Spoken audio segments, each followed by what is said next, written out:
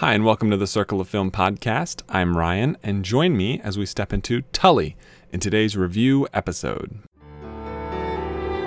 I can show you the world.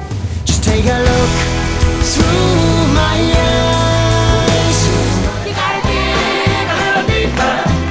It really ain't that far. So I'm going on a vacation at the end of this month. It starts on the 23rd.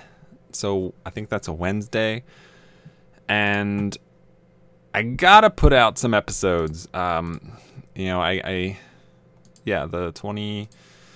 23rd of May, I'll be gone for about 2 weeks. So that's 6 episodes in that span that I have to have recorded and ready to go before I leave. Because one, I don't think it makes sense to take my recording equipment with me. Not because, it's not that much. It's literally just the microphone. But, I don't know. It's extra space. I don't want to have to deal with that through the airport. It's probably going to cost me a ton of money. Not worth it. And I don't know how much time I would even have in Brazil to actually record. Because, we're working on planning out some sort of a vague itinerary, and I don't know that there will be much time left over to record. There will be time to watch movies. I do intend to see at least Solo while I'm in Brazil, which should be really interesting and really cool and fun. But definitely won't have time to record episodes for it. So obviously this episode is coming out before any of that takes place. I'm not gone yet as of recording or releasing this episode, but I leave in a week from when this episode is coming out. So, I may have not even done a Tully review episode if I weren't kind of needing to bolster the number of episodes I had. And that's not to say that I don't have particular feelings about Tully, but because I do, and I really enjoyed the movie, and I'm excited to talk about it. But that's kind of how things are, and so I'm laying out this roadmap for myself of what I can do and what episodes I can actually record before I leave, that I can release after I've left, and really trying to figure out how far I can stretch some of these things, because the only big movie coming out between now and when I leave is Deadpool, which I will definitely have an episode. At least 2 episodes for Deadpool will be coming out, a review and statistics episode, I imagine. But that doesn't even get me to when I leave. So I'm working on that. I thought I would throw this out there. If there's anything anybody wants to suggest, I'm happy to take that under consideration. As of right now, I am currently looking at needing 2 more episodes to fill out my vacation time. But I haven't even started recording any of the one. I haven't recorded any of the episodes that come out after this one as of right now. So it's gonna take some doing, in that sense, and we're gonna try to do this. So that's where things are standing right now, and let's talk about Tully. So Tully is an Ivan Reitman directed film, written by Diablo Cody, and starring the brilliant Charlize Theron as well. Jason Reitman, not Ivan Reitman. Jason Reitman, Diablo Cody, Charlize Theron, and Mackenzie Davis, as well as Mark Duplass, Ron Livingston, Colleen Wheeler, Elaine Tan, and others. It is a movie about mothers. Marlo, Charlize Theron's character, is the mother of 2 kids. When the movie starts, she is pregnant with a 3rd, whom she has throughout the film. And it's taxing. It's very taxing. It is incredibly difficult to raise kids, as this movie portrays. They can be a lot to handle. They can sap your energy, they can ruin your day, and a lot of the time there's very little you can do about that. There's a very fantastic sort of montage sequence partway through this movie that really illustrates the not only repetitiveness but just the overwhelming sense of fatigue that sets in raising a kid. And one of the things I find interesting is, so the movie 100% completely focuses on Marlowe's character, Charlize Theron, and she's very much presented as bearing the brunt of the parenting between her and Ron Livingston. And we get a couple of lines throughout the film that indicate that that's not necessarily as one-sided as the movie's presenting it to us. She comments that obviously Ron Livingston has a job that he works at a lot full-time, and Charlize Theron is not working because she's raising the kids. So, he's not there all the time. She's handling a lot of the workload on that front. But, she does comment at one point that Ron Livingston comes home. He does work with the kids on their homework and does this, that, and the other thing. And so, I think the film visually presents things in a way that seem like he's not present enough in the parenting department, but the words on the film indicate that that's maybe not as true as the visuals are. But at the same time, this isn't really a film that's trying to harp on, the fact that the guy in the relationship doesn't support them. That's not what the movie's really about. The movie focuses on Charlize Theron's character of Marlowe and exactly where she is in her life and how she feels about what's transpired and taken place to get her to that point. She used to, and maybe will return to, a job in human resources.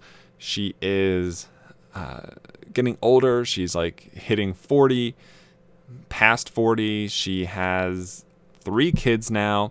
They are consuming her every waking moment. One of them, who is Jonah, is a bit of is more than just a handful. Like, he has some serious problems that we find out throughout the film that are stunting or affecting his emotional growth in a way, at least something to the extent where, he is far less contained than Emmy. Or Sarah? Who is Emmy? Her daughter, I think, is Sarah. I think. And so the question becomes, how can she handle all of this pressure to keep track of all of the kids, to make sure they're bathed and fed, that they get to school on time, that they're not causing trouble at school, that they're growing, that they're learning, that they're getting the food and nourishment that they deserve. And it's already a hassle with the 2 kids that she has who are, 5, 6, 7, 8 years old. And now there's a baby. And it all comes kind of crashing down on top of her, that she just can't handle this stress. She cannot do everything. And her brother, Mark Duplass, presents the idea of something called a night nanny, which is, if you're unfamiliar, is a person who will come and look after the baby all night while you, the parent, mother, presumably, sleep. And at first, Charlize is like, no, I don't want this. This is some strange person in my house. That's really weird. I'm not into that. And that's when we get the montage sequence I mentioned, and it shows like her trying to deal with things on her own. And it's rough. It's real bad. It's shown as this movie. I totally understand if you come away from this movie not wanting to be a parent if you aren't one yet. It really does paint things in a very negative light. A lot of the time. And it really, even further beyond that, makes you wonder how difficult you were as a kid, because you see how, like, just even Marlowe's daughter, who is easily the most tolerable and easy to maintain child that Marlowe has, like, even that, it's still a hassle, it's still a struggle, it's still a fight, it's still tough, and there's still a lot to do. And she says things like, she's maybe probably the smartest of the kids, and Charlize Theron takes off her shirt at one point when something's spilled on it, and her daughter looks at her and she's like, "Why does your body look like that?" And it's a super innocent question, right? It's very straightforward. It's no malice intended. No, it's just a kid asking a simple question. But when it's presented in the circumstances that it is, where it's been the longest of days, it's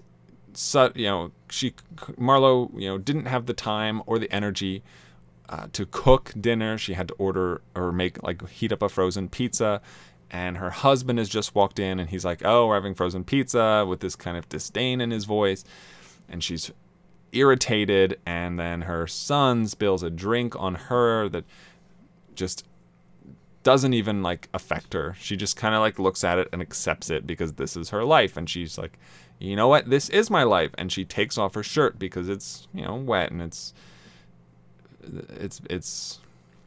icky, and then her daughter just looks at her and is like, "Why does your body look like that?"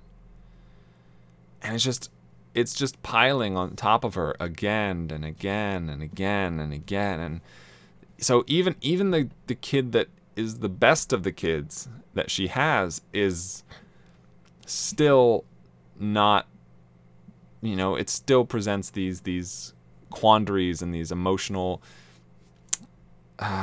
sort of acrobatics that we have to jump through in order to be sane, right? You still have to avoid, as a parent, approaching your kids the way you would another adult who would say something along those lines. And it's all tough. It's all difficult. So ultimately, Marlowe decides, all right, I got to find somebody. I got to get this night nanny thing. I cannot sleep. I'm not getting any sleep. I don't remember the last time I had a good night's sleep.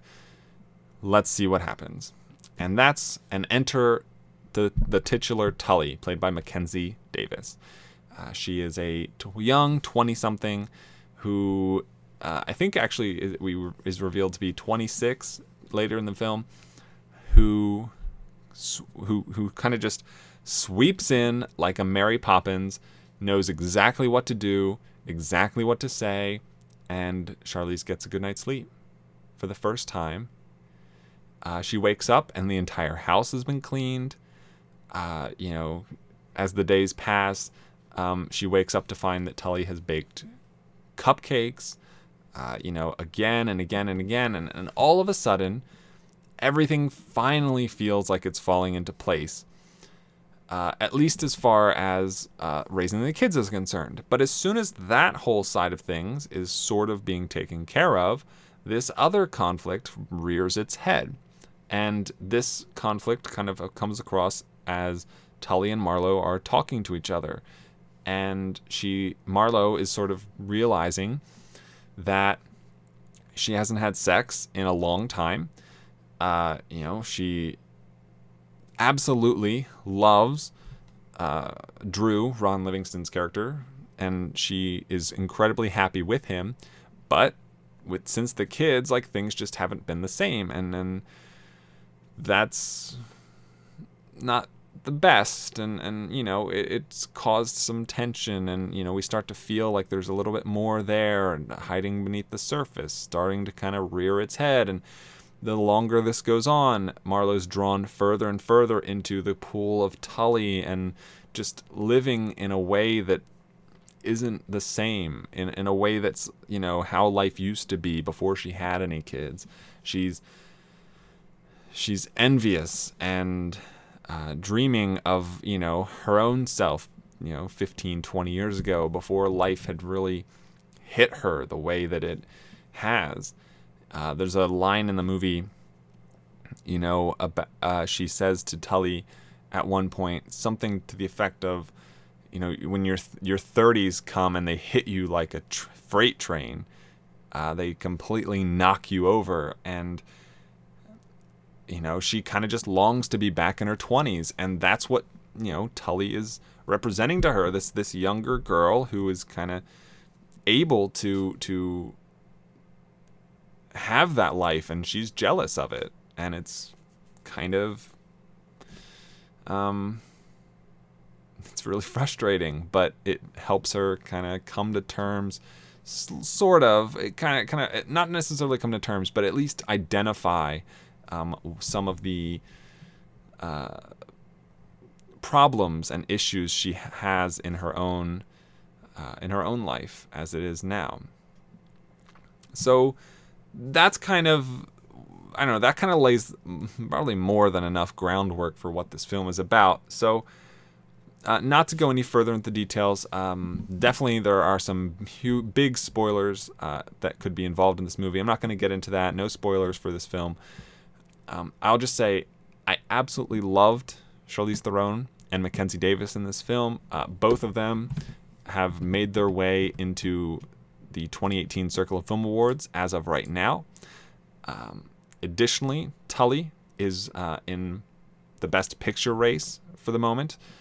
And the screenplay, Diablo Cody's screenplay, is incredible and definitely has its spot there. So 4 current nominations, 4 categories that Tully is contending in at the moment. And I really enjoyed it. I had a great time with this movie. It's not perfect. It's not flawless. I think some of the stuff I can't specifically talk about lends itself to critiques in that it really does kind of, when you get to the end of the film, you really notice that it's a very straightforward presentation of this dynamic that's developed between Tully and Marlowe, and I think that there was definitely room to sort of expand outside of the what's happening at face value. I don't know if that necessarily makes sense. I mean, it probably doesn't at all if you haven't seen the movie. It may not even after you have. How do I want to say this? I guess my biggest critiques of the film are that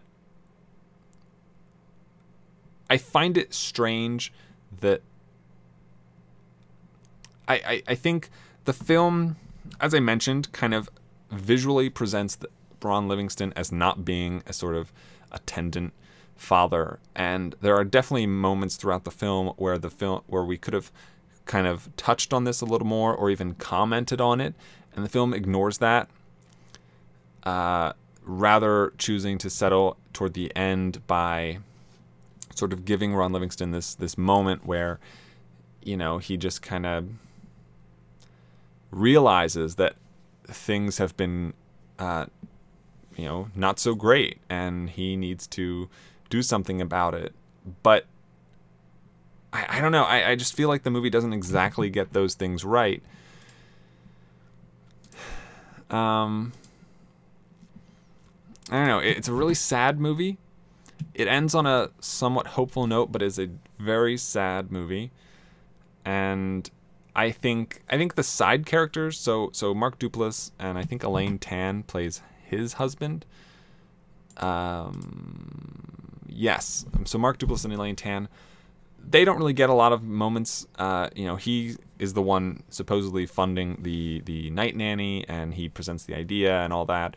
But I don't know, all that stuff, it just kind of seemed functional to service the plot. I didn't really find that, I don't know, it didn't get enough attention, or it got too much attention, sort of thing. It found its way into this weird area where if you're going to give it as much attention as they do, it doesn't matter enough for how much time we spend with these characters. So either give them more time so that they actually matter to the greater plot and the greater message and the greater themes of the movie, or cut down their screen time so that they're less important and I'm not thinking about them and wondering about them ever. I don't need to care. If I don't need to care about them, don't make me care about them. And if I do need to care about them, give them something more to do in the greater scheme of things. Yeah, I don't know. It's a really good movie. So I gave it a 74, which puts it between like Unsane and Annihilation. It puts it in that realm for me. And I really enjoyed it. I had a good time. I didn't have a good time. It's a very depressing movie, but I had a good experience watching the film. I like the film. It's very funny at times. There's a lot of great moments. You have fantastic performances, particularly from Theron and Davis. And I think it's better than Young Adult. Just a little. I think there's a much more human and emotional component to Tully that Young Adult sort of didn't hit on as hard. And that's just my opinion, I guess. I don't know. That's just how I compare the two and how I see the relationship between the two being. So I recommend Tully. It is Mother's Day weekend as I'm recording this. Obviously, that's long gone by the time you'll hear this. So be wary though of like taking your mom to see this because it's brutal. It can be pretty brutal. And that's it. For the record, there is a fairly big kind of spoilery aspect to this movie that I wouldn't say it's like Shyamalanian, but it's something that like, I don't know, you don't know it until you know it.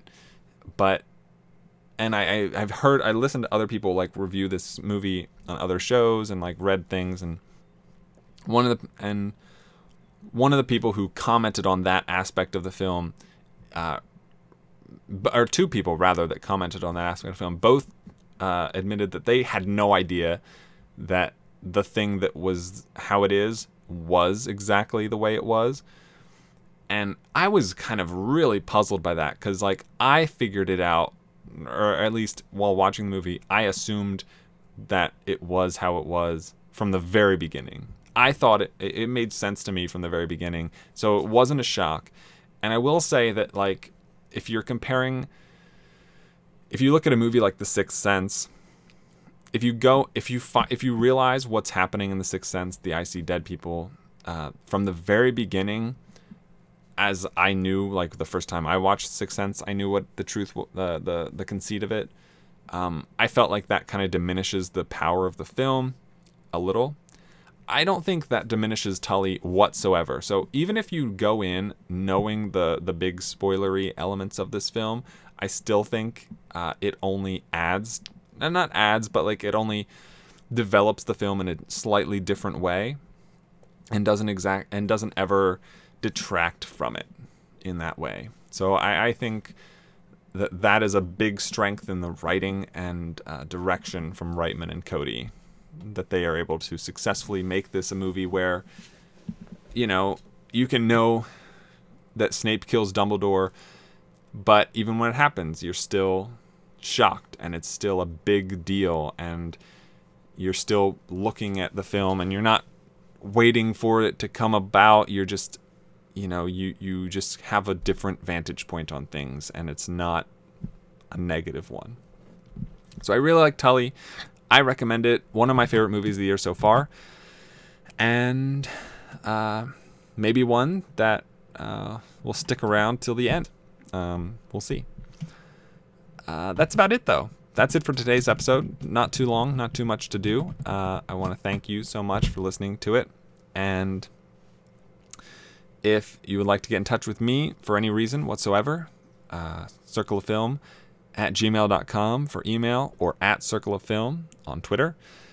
If you want to support the show, and for as low as less than 10 cents an episode, you can do that on patreon.com/circleoffilm. Or if you would like to visit the website, circlefilm.com, you can find all the old episodes over there, as well as a ton of statistics, top lists, rankings. You can find images and explanations of the spreadsheet itself, and so much more over at circlefilm.com. Thank you so much for listening, and as always, have a week. So long, farewell, I'll be to say goodnight. I know she'll never leave me, even as she fades from view. So long, farewell, I'll be to say adieu. In the name of love, one night in the name of love. So long, farewell, au revoir, I'll be to say. Wait a minute. So